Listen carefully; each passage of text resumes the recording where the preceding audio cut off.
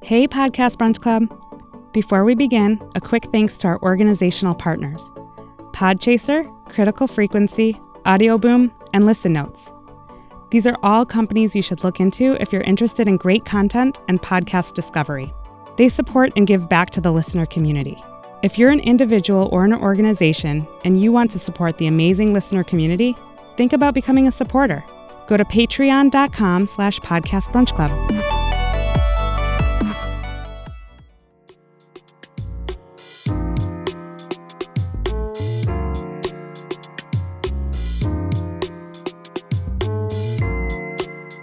Hey, Podcast Brunch Club listeners. We are so excited to bring you this interview today with Kelly Horan from WBUR's Last Seen podcast. This is the first time, if you haven't listened before, this is the first time we're doing a deep dive into a single podcast. Previously, we've just focused on a theme and had 3 to 5 episodes around that theme. But this is the first time we're listening to one podcast. And this is a great choice because it's a 10-part series that is great for binging. Or if you were like me and you were listening each week as everything came out, it's great for that too. It's totally a good serial podcast that you can listen to, you know, in pieces if you want, but it's also a good binge listen. So thanks, Kelly, for joining me. Oh, well, thanks for having me. I appreciate it. First of all, I want to start at the end of the podcast, which is not spoiling anything, I don't think, for anyone who hasn't made it to the end of the podcast. But in the live episode, I really appreciated what you said about how you wanted to bring new things to a story that everybody can already read about. So what did you want to shed a different light on? Well, I wasn't really sure when I started. All I knew was everything that I had read and heard about the heist, and I didn't know what we would discover. And so I was so glad in the end to discover all of these other side stories and these nuances. And some of the suspects were names that I'd heard before, and then others just weren't. And so that just was the gratifying aspect of all the reporting, is really going back to the beginning of news coverage of the crime, everything I could get my hands on, and seeing the way over time, different narratives, different theories about who might have done it and where the art might be. Some of those stuck, and then over time, some of the other ones fell away. And I really was interested in some of the ones that fell away. And to my surprise and delight, some of those, the more I dug, the more I found. And I was able to create an entire episode around one or two of them. So that was a thrill. Yeah, I mean, that was one of the questions that one of my Brunch Club members had mentioned was, how long did this actually take you to research and everything? I'm sure it was very long to put everything together. Yeah, well, I was really fortunate in that I had the time to work on this. I think that I took the assignment in May of 2017, and I really began with reading. I read a couple of biographies about Isabella Stewart Gardner, just to sort of have a better sense of who she was and where she fits into this whole story, and also to try to figure out sort of what did her art mean to her and what might these particular pieces have meant to her that were stolen. And I also read a lot about the crime. I read Stephen Kirkchen's book, He's Our Partner, from the Boston Globe. I read another book by a wonderful author named Ulrich Boser. And then I just read news clippings. And as I did that, I created sort of a hit list of voices I would really love to get, and also a list of people who were no longer with us. So trying to figure out, was there tape of them? Was there sound of them? Had they done other interviews over the years? And so from about May 2017 until the following April, I'd say, it was full-on reporting. And then in April, finally sat down with these many hours of tape and began to figure out how to map out these episodes. It's unimaginable for me how much research went into this. Is just so much. And I totally appreciate that. Basically, it took you a year to put everything together, research, report, and just then figure out how we're going to fit these pieces together. And the thing is, I could have kept going. And it was good to have bosses who were like, okay, it's time. We're pulling the plug now. Yeah. I think you said this in the live show episode too, that, you know, you kind of just get so like embedded in this personally as well. Like you really like want to, I don't know, you want to figure it out, right? It's like this super complicated thing that no one has ever been able to figure out the answer to. Did you find yourself like talking about this at home and stuff, and with your team members too, like on hours and hours and hours of like, okay, what do you think happened here? I'm lucky. I'm fortunate that the people in my life who love me are still speaking to me, because I had a one-track mind for a very long time. And in fact, at Thanksgiving, people were like, I know, the Gardner heist, we get it. And I'm like, don't worry, I'm not going to talk about it. But now I have the opposite problem, because now that all episodes are out and people are binging and, I say collect the whole set.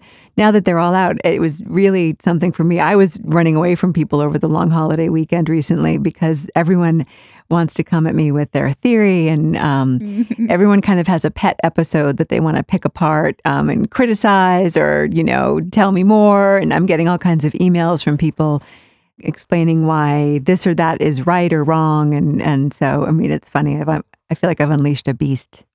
Yep, you probably have. You probably have. That's funny. Do you get the sense, or did you get the sense as you were researching and reporting, that the FBI feels like, or that they do know the answer here and they just won't release their conclusion? I definitely don't think that's the case, because I think that no one in the world wants more to say we solved it than the FBI does. I think I got the sense that the FBI has a lot of priorities, a lot of challenges. I think one of the tricky things about something like solving an art heist is that at this point, after so many years, almost 3 decades, the likelihood of an arrest is slim, because A, they're probably dead, and B, that's not the point now. The point isn't to bring someone in. The point really is to get the art back. And I think that presents a challenge in a landscape of crime that includes things like, drug trafficking and terrorism. It may be hard to make the case for putting all of your effort into getting paintings back that many people haven't even seen. So I tried to, with all of the characters in this story, including sort of the institutional one of the FBI, I tried to really, see all the sides and give them the benefit of the doubt that they're working on it, that they want to solve it, that it is a priority, and at the same time, really wishing that they would open up what they know about the investigation. They have had the lock on the investigation since the crime happened, and I personally, this is just my personal feeling, I don't want to say that it necessarily represents that of the entire podcast team, but I personally think that this is an investigation that could benefit from fresh eyes and from an expanded law enforcement task force that brings in state police and local police and international criminal law enforcement. So I think that would be a great thing for it. Yeah, I think this is one thing I think is going to come up with when we talk about this in our podcast Brunch Club meetings is, the crime remains unsolved, and I don't think you intended to solve it or anything going into the podcast, but why did you decide to set up the story arc the way that you did, knowing that at the end, there wasn't going to be like this aha moment of conclusion? So what was your process in setting up the episode order and everything? What was your process? It's really all driven by the tape that we got and by the reporting. It was interesting because before we had really done much reporting at all, we sat down, my colleague Jack Rodolico and I sat down to talk about, what are the episodes that we hope to have? And it's amazing how different the final episodes are from that, because I think at the beginning, we didn't dare hope that we'd get as close to what we believe we got to the center of this crime. So in the end, the reporting really drove the episodes. We took a look at everything we had, full inventory of voices, how they contributed to different storylines, different theories, and mapped out episodes based on how complete a narrative we would be able to give the listener. And which, of course, means that there are narratives that we began reporting on or that we did report that didn't make the cut because we couldn't tell a complete story. And it sort of pains me to think about some of those that are still hanging out there without the full treatment that we got. But I also think it would be unsatisfying to sort of dangle them for the listener without giving a more conclusive presentation.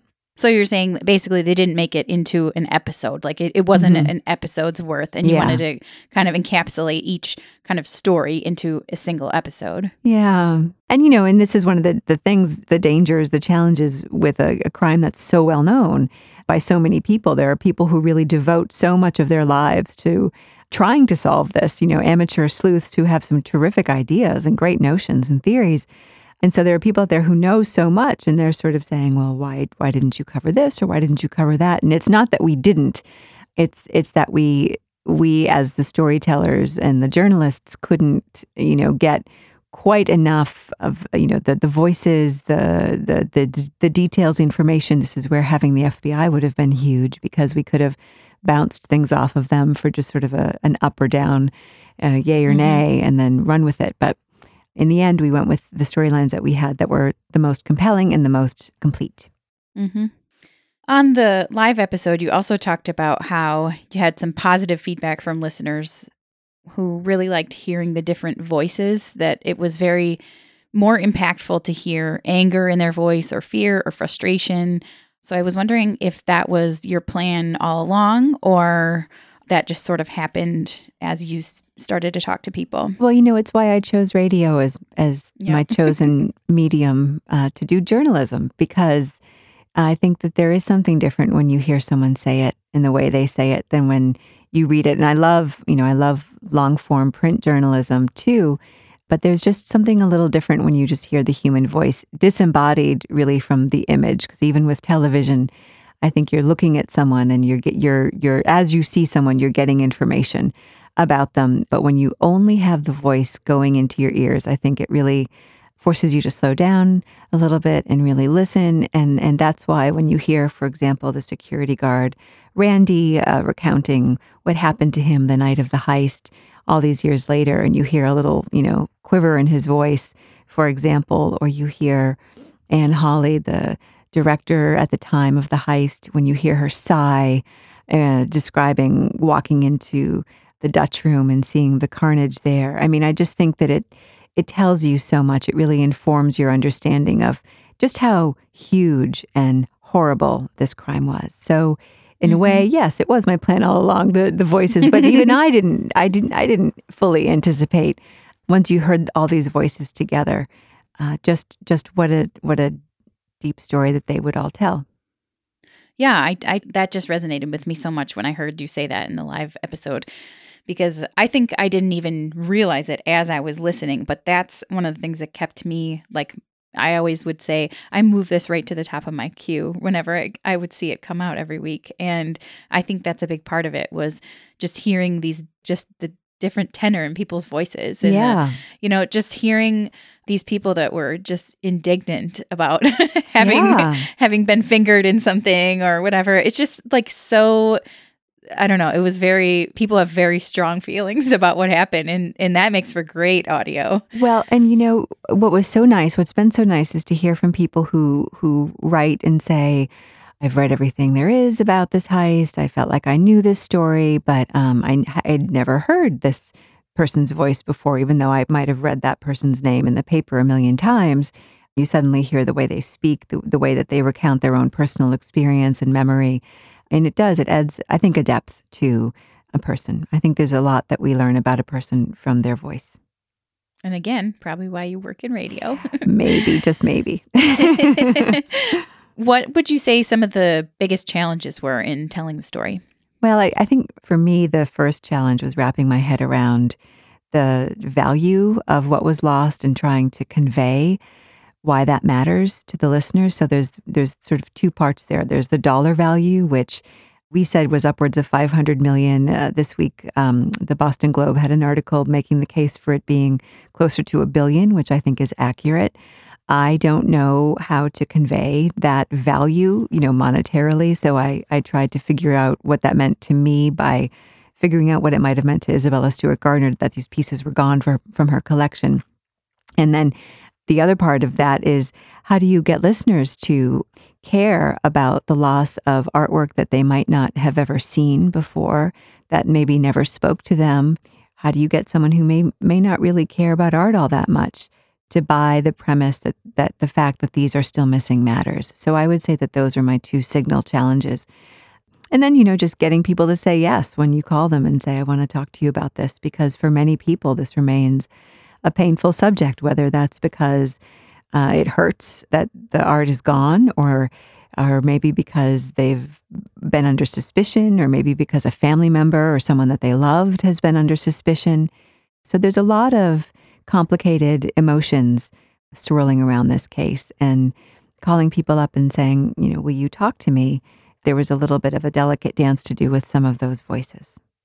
Yeah, when you talked about the one episode where you mentioned seeing the cut out frame and just like your emotional, visceral reaction to that, I think it was very relatable. It was like, that was one of the things I think that helped bridge the gap from the person that thinks, well, I don't know anything about like expensive art. This is like, has nothing, like, this is not my world, Mm-hmm.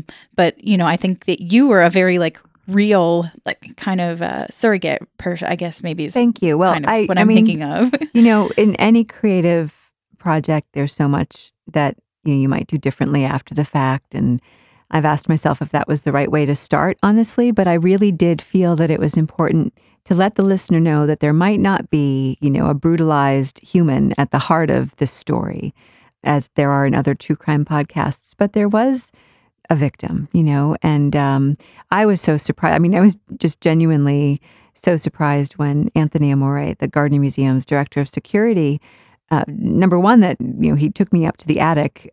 I didn't know what there was to see there. And then number two, that I didn't know that the stretchers, so this is, the wood frame under the gilt frame, that the stretcher, rather that the canvas is, literally stretched across. And when I understood what I was looking at, I had a little bit of an emotional moment, and so did he. I mean, we were both there because I could see, that was also helpful in my reporting, to see him react viscerally to seeing this, even though he's seen it before. Just, he was in that moment having a reminder of his one job, which is to get these back. And I was having my very first experience of seeing this, and it was very moving. Well, thank you for telling the story that way. Well, I appreciate that you dialed into it. Yeah. Well, thank you. We do want to ask every guest that we have on the show one question in the end. We ask everyone if they can recommend a podcast that they personally enjoy, and if there's any particular episodes or anything, or just the show, anything that you've been listening to that you would love to recommend. Yeah, well, I would love to recommend Dead Man Talking. I think it's from Audio Boom. It's hosted by a wonderful sounding Brit named Alex Hannaford, and it's just really great journalism. And it's Alex Hannaford, when he was a younger reporter, interviewed a man who was known as the railroad killer, a serial killer who basically rode the rails, got off wherever he got off, and killed people horribly. And when he interviewed him many years ago, I don't want to give away too much because I want you guys to have the pleasure of discovering it, but this killer made a very startling confession to Alex. And what I so appreciate about the way he tells this story is that it's very honest, it's very grounded, it's very raw. And what he says basically is, he told me something that was so huge, I didn't know what to do with it at the time or how I would work with it. But the memory of that interview stayed with him all these years later. And the memory of this revelation stayed with him and actually weighed on him. He felt a responsibility to do something with this startling information that he was given. And so he revisited this. He was able to find the tapes from this interview. And then this is a podcast that delves into this confession from a serial killer. And we follow Alex as he tries to unravel the truth. And I think it's done so well. And I had the pleasure of meeting Alex about a month ago, and I am just a super fan. So I'm happy to give a plug. That's awesome. And I haven't listened to that one either, and I listen to just tons of stuff. So that's great. Yeah. Good. I can add that one on my list. I hope you do. Good. Thank you so much. Thank you. All right. Well, thank you, Kelly. And I hope our listeners have enjoyed Last Scene. And if you haven't listened to everything yet, make sure you finish the series out. It's so good. And it ends with a nice live episode in the end where we get to hear a little bit more of the personalities of our team. Well, thank you. And really I just want to thank you for your interest, and also to tell you how excited I was when I saw that we made it into your food pyramid there. Oh, yes, my Audible feast. And how crushed I was when we didn't, but I didn't take it personally. Oh, it made it on there a lot of times, though. We for the were number thrilled. of episodes that you had, you made it on there a lot of times. Thank you for the notice. Thank you for the attention. We appreciate it. Definitely. I really enjoyed it. Thank you so much. Thank you so much. All right. Take care. You too. Thank you. Bye-bye.